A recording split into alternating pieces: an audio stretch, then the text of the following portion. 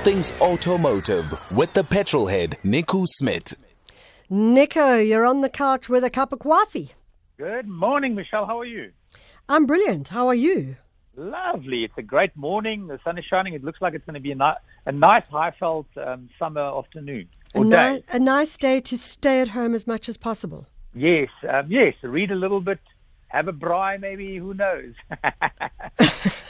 You have that braai, but don't Yes, invite too many people. That's all. No, I can say. I'm not inviting anybody. Yeah, so this will be a small braai because we're not going to invite anybody else. It's just Okay. good. Good. We've got to be careful. Yeah. Nico, talk to me about things, cars. Those Cars, things all right, with four so- wheels. Yeah, things with four wheels. Well, I thought I'd start today and tell you a little bit about what are some of the alternatives to ICE engines. Now, What's an ICE engine? well, it's not a very cold engine. It's that's a very bad joke. ICE is actually internal combustion engine. So what we use to petrol or diesel engines are known as ICE or internal combustion engines because the mixture of fuel and air happens in a closed area. So in other words, what we're driving is internal combustion engines. And of course, then everybody knows electric cars. Even if they haven't driven them, there's so much in the news, and the manufacturers are talking about that all the time. And more manufacturers are actually giving out press releases saying by 2025 we'll stop developing let's say ICE engines. By 2030 we want to have almost all our cars electric, and each manufacturer has different versions of that. But especially European and German manufacturers are big on pushing on saying soon we'll just be electric. So, and in South Africa, we don't really have a choice. We can't say, well, you know what, our situation is different. So, well, it's just not going to work here because you might be working for a manufacturer or driving a car from a manufacturer that will in 7 or 8 years' time almost make no more ICE engines. So, eventually, the quicker we get on board, the better. Otherwise, those manufacturers might just not sell the cars in South Africa anymore. So electric cars is simple. Electric car really is like the little toy car that you had when you were small. So if you had a little electric car that you put some batteries in and then you had a remote, that's an electric car. Electric car is very simple. It has batteries and the batteries drive an electric motor. So not a lot of working parts like gearboxes and big cooling systems and lots of radiators. Of course, you've got to keep the batteries cool, but electric cars are actually very, very simple things in their most basic form. Then you get hybrid vehicles. Now, a hybrid vehicle would normally be an ICE engine, internal combustion engine, and then there's different versions of hybrid vehicles. But the one we had probably the earliest on would be a Prius. So the Prius had a battery, but that would charge every time, let's say, you braked. It would charge the battery, and that battery assisted the ICE engine. So sometimes that battery would work and help a little bit, might be with acceleration or at very low speed. The battery would drive its electric motor just for a little bit. So you had a little bit of energy from an electric motor that assisted your ICE engine. Then you get plug-in hybrids. Yeah. Now, a plug-in hybrid is effectively, and we have quite a few of them in South Africa, and I've driven quite a few. You have an ICE engine, internal combustion engine. You have a battery, normally located where the spare wheel is in the boot. And that normally it gets charged by a wall charger. So it's almost a hybrid between the ICE engine and an electric car. So you can charge it at the wall, you charge the battery, and then the idea with that type of vehicle is that you drive a short distance on your electric motor or with your battery. And normally the range is, depending on the car, between 30 and 50 Ks. So if you drive, let's say at around 110 Ks an hour, you can do, let's say, 40 Ks to work. So if you're driving not more than that, it actually can work out that you can basically drive on electricity to work and back. So you don't have to, the range is not a lot, but it's normally for shorter trips. But that type of vehicle works quite well if you then worried about range because you can still drive to Cape Town and stop at a filling station and fill up. So you sort of have the best of both worlds. And then, of course, you get other variants or other ways manufacturers are trying with other alternatives. I've driven, for instance, in Germany, I drove a car that worked on natural gas, CNG, compressed natural gas. Yeah. So it was that car was an Audi A3. It looks like a normal A3, but effectively it has two tanks. It has a little petrol tank and a natural gas tank. Now, compressed natural gas is much cheaper than normal petrol. So what happens is the car always starts with the natural gas. It depletes the natural gas tank, and when that's done, it then switches over to petrol. That switch over is very smooth, so you don't actually feel the difference. But what it really means is that if you stop at some filling station, and the navigation normally will tell you where to go, you can fill up with natural gas, which is much cheaper. So that was an alternative.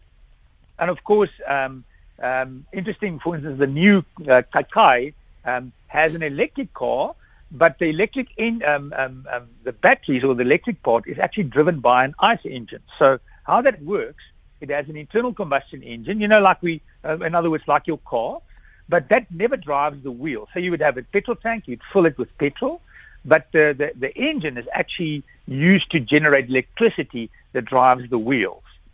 So the idea here is that the engine is not revving up and down. The engine is running at a constant rate.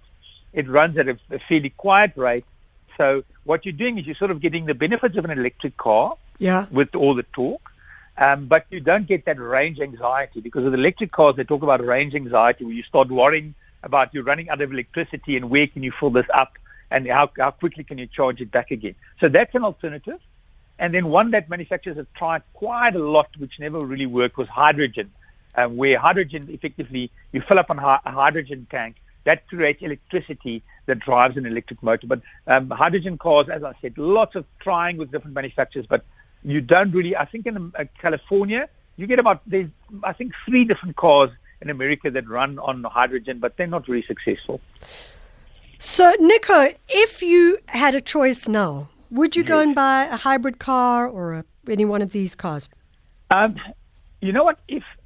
I like electric cars quite a lot, but they currently still only work if that is your second car and you live in a city. And of course, if you have enough money. So there's still a few downsides to electric cars. In South Africa, the network isn't good enough to support it driving all over the country. The range isn't great enough to drive it all over the country.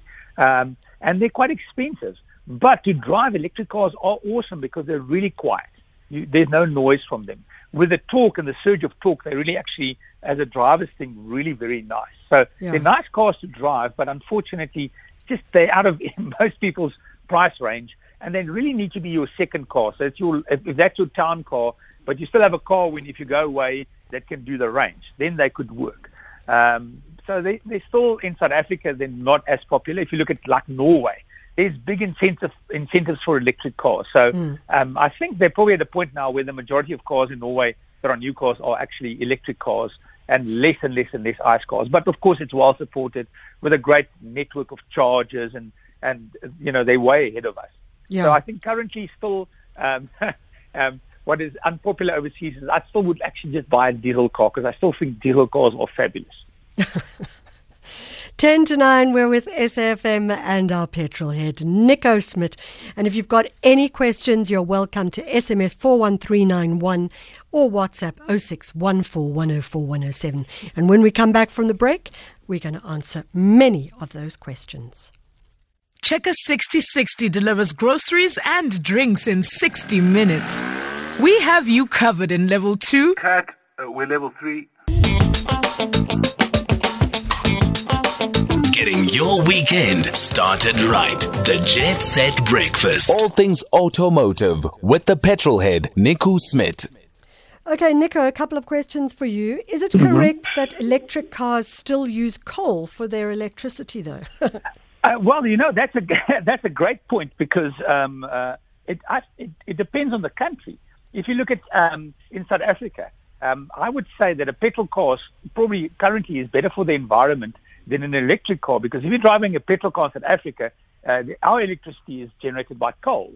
So it means ICE engines are cleaner. If you go to Norway, they have I think they have lots of hydroelectric ways of creating electricity. So in Norway, for instance, they don't use coal, although Norway sells a lot of fuel to the rest of the world just offshore. They have lots of oil and gas. But I think it depends on the country where the electricity is generated. So in South Africa, yes, you're right. Our electric cars are coal-powered. Okay. Eric in Durban wants to know, could you tell us about the Rover 75 Club vehicle? How reliable is it? And is it a good car as a second-hand vehicle? So you know what would worry me about a Rover is the support you'd get.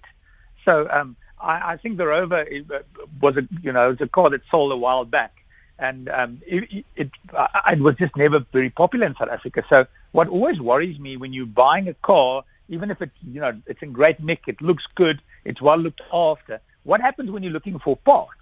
If you're going to find parts, you're going to battle to find them, even if there's some support, especially small little things might come from overseas. The car suddenly might stand for a while. If something breaks and you have to replace it, might be quite expensive. So the downside always of a car that was sold and never popular is the replacement parts and the price of those. Was that car not that popular? No, it just wasn't. So Rover never was popular in South Africa. It was sold for a relatively short time. So that's the difficult thing. They're not in South Africa anymore. So I don't know what the parts. I don't know what the parts will cost. I'm assuming they'll be expensive. I don't know, but it would be something that I would consider and say, I'm not sure how easily I can get the parts and what they would cost. Okay, so there we go. Jill wants to know, do you have any advice for a reasonably priced small car that they can buy? It has to offer some degree of assisted driving, such as lane recognition. She continues to say that her son has the latest Renault Clio in Denmark, but and that they hear that car is coming to the country in the third quarter. Yeah, well, I always, when you start something like that and you say, okay, what car, and you then name a car, I would say go for a Renault Clio, because the Renault, the Clio is, I would say, a very good car. There's many options, but when you want the assist systems, then the entry-level cars are suddenly sort of out of the picture, because something like a lane-keeping assist, in other words, what that does, it has a camera, sits above the rearview mirror, and the camera effectively sees, captures light. So what it really sees is black and white or dark and light, so it can see the lane markings on the road. And then if the car needs an electromechanical power steering system, which in other words, there's some self-steering function, the car would then see the lanes if they're clear enough, and then the car would sort of help you steer a little bit. So when you're driving, the car steers a little bit. So there's a bit of assistance from the car to keep you in the lane. If you take your hands off, normally depending on the car, from about 5 to 10 seconds, the car will then give you a warning and stop helping you. So they sort of keep you in the lane, but I would say some people, and me included, sometimes find them a little bit artificial, because it's sometimes a bit of a pain. The car, if the car feels you're wandering too much, it sort of brings you back. So if you're a good driver that concentrates and really drives quite well, they're almost a little bit artificial. If you're not concentrating a lot on driving, they might assist you, but you need to really look at a car that goes round about 300,000 or more before you start getting these things, probably 350,000 before you start getting a lane keeping system. Yeah. So I wouldn't let that be my purchase decision on a car, for instance, like a lane keeping. You get things like an adaptive cruise control. Again, a very nice system. I have that in my car, which is effectively cruise control, but with a radar system that backs it up. So the radar system actually would see cars in front and then brake and keep a following distance. So let's say you set the cruise control at 120. You then also set a gap. So when you're driving and there's a car in front, your car then really brakes and keeps the following distance between the car in front. Let's say they're doing 80. You go down to 80. If they accelerate, you accelerate. And if they move out of the way, your car then accelerates back up to 120. And what's nice about that, it has an emergency braking system. So all cars, I can't think of one manufacturer that doesn't. So any car normally with a radar-based system also has some sort of emergency braking function. So if you're not concentrating and the car's ahead suddenly brake quite hard, the car will give you warnings, either sound warnings or brake jolts. Most of these cars would also start braking for you. So those are actually pretty good. The lane keeping, not so much, but the radar-based systems are really good, because if you're not concentrating, the car will intervene and warn you. So that's something you could consider. Blind spot warning systems are also pretty good. They normally have either a light in the mirror or a light on the housing. And 2 radar sensors, again, radar seeing the cars behind. And if there's a car in the blind spot, it would light up the either the mirror or the side to say, warning, there's a car in the blind spot. So those are, again, you need to start spending around about 350,000 or more. But if you've got a son in Europe that drives a Clio, Renault Clio is always a very good car to consider. So the next question comes from KwaZulu-Natal, and I can see a mile away that it comes from KwaZulu-Natal, saying, it's from Connor, saying, please ask Brew Nico Why do we never speak about alternative bikes in South Africa, electric, hydrogen, etc.? Surely there's a bigger uptake with these than cars. That's an interesting question. Yeah, you know what? It's interesting. I had a coffee with a friend of mine in Stellenbosch, and there's a bike shop that has brilliant coffee. So we sat down having a coffee, and he showed me. He said, "Listen, did you know that you now get e-bikes? In other words, you get a bicycle that actually has a little battery, and you get some assistance. But the fact, Michelle, is cost. They're really very expensive bicycles. That's why we don't talk about them, because if you look at what you're going to pay for them, it's not a normal bicycle. Even mountain bikes nowadays, they're really expensive things. So they're great alternatives, but they're not for most of us. They are more, for people that are really doing quite well and have quite a few cars in their garage, and they're cycling, and they're now buying bikes that support your cycling. And anyway, I think if you're cycling, you're working your muscles more when there's no support, as opposed to some support from your bicycle. So is that a little yawn I hear from you? No, not at all. Did you have a late night? No, I don't know are you where bored, the yawn Nico? sound comes from. Not at all. No, I'm wide you. awake. I'm teasing you. Nico, Ken Tosh from the Eastern Cape says, I don't know if you're going to answer this, but how would electric cars influence the electric field around us? I don't know if they're influencing any electric field. So what electric car effectively, I don't know. You're right. How you would charge, I'll tell you how you charge them, and then maybe that would answer something. So you could charge them at home. Yeah. You could use a wall plug, but a wall plug is not very strong. It might take you 3 days to charge your car, especially if it's a full electric car. Yeah. So normally the manufacturers would suggest that you put in a wall box, and that ideally you have 3-phase or, let's call it stronger electricity at home. So you normally might get 11 or 22 kilowatt wall chargers, and they sort of would charge your car overnight. Then when you go to let's call them charging stations, so like a filling station, you get a charging station, they then become more powerful. So I think in South Africa you might get 50 kilowatts.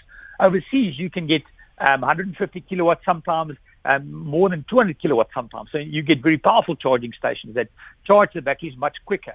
Because the big thing with an electric car is how quick can you get energy back into the car, because you don't want to spend 5 hours at a filling station or a charging station filling up the battery again. And you normally want to charge up to about 80% and then go again. From 80 to 100% takes about the same time from 0 to 80%. So you get more powerful charging stations or more powerful charging normally somewhere else as opposed to what you get at home. Because at home, you're not in a rush. You get home after work, you plug it in. The next morning, you plug it out. The battery's almost there. With a charging station, you want to get there. You want to charge quickly to 80%, let's say half an hour, and you want to get going again. So I don't know how that would affect. But, I mean, if you look at power, there's power lines all over. 3-phase running everywhere. You have charging stations. So the answer eventually is I don't know. So this comes from, we're not sure who this is from, but saying electric cars, according to a friend's research, a friend of a friend of a friend, creates 3 times the toxic emission during manufacture. The weight of the battery causes more tire waste, and the plastic inside is glued together with toxic adhesives. So now, I think that's interesting, but and it does raise an interesting question: is there other waste and definitely climate effect? As you said, Michelle, it depends on where the electricity is, as where you get your electricity from. And of course, there's other factors. But cars being glued with toxic glue, I'm not sure. Cars have been glued for about 20 years already. I know about cars in the 2000s. One of the ways of producing cars is some of the bits are glued. So I think the manufacturers are probably sensitive to the manufacturing of the car itself. Of course, you can look at the materials in the batteries. So this becomes quite a complex thing. But in reality, manufacturers are pushing for electric cars quite a lot. Okay, we're going to leave it there. That's Nico, our petrol head, Stephen, the car hater in Cape Town, saying minimal effect on electric or other fields. They have to pass very stringent safety tests. 9 o'clock, it's time for the news. Good morning.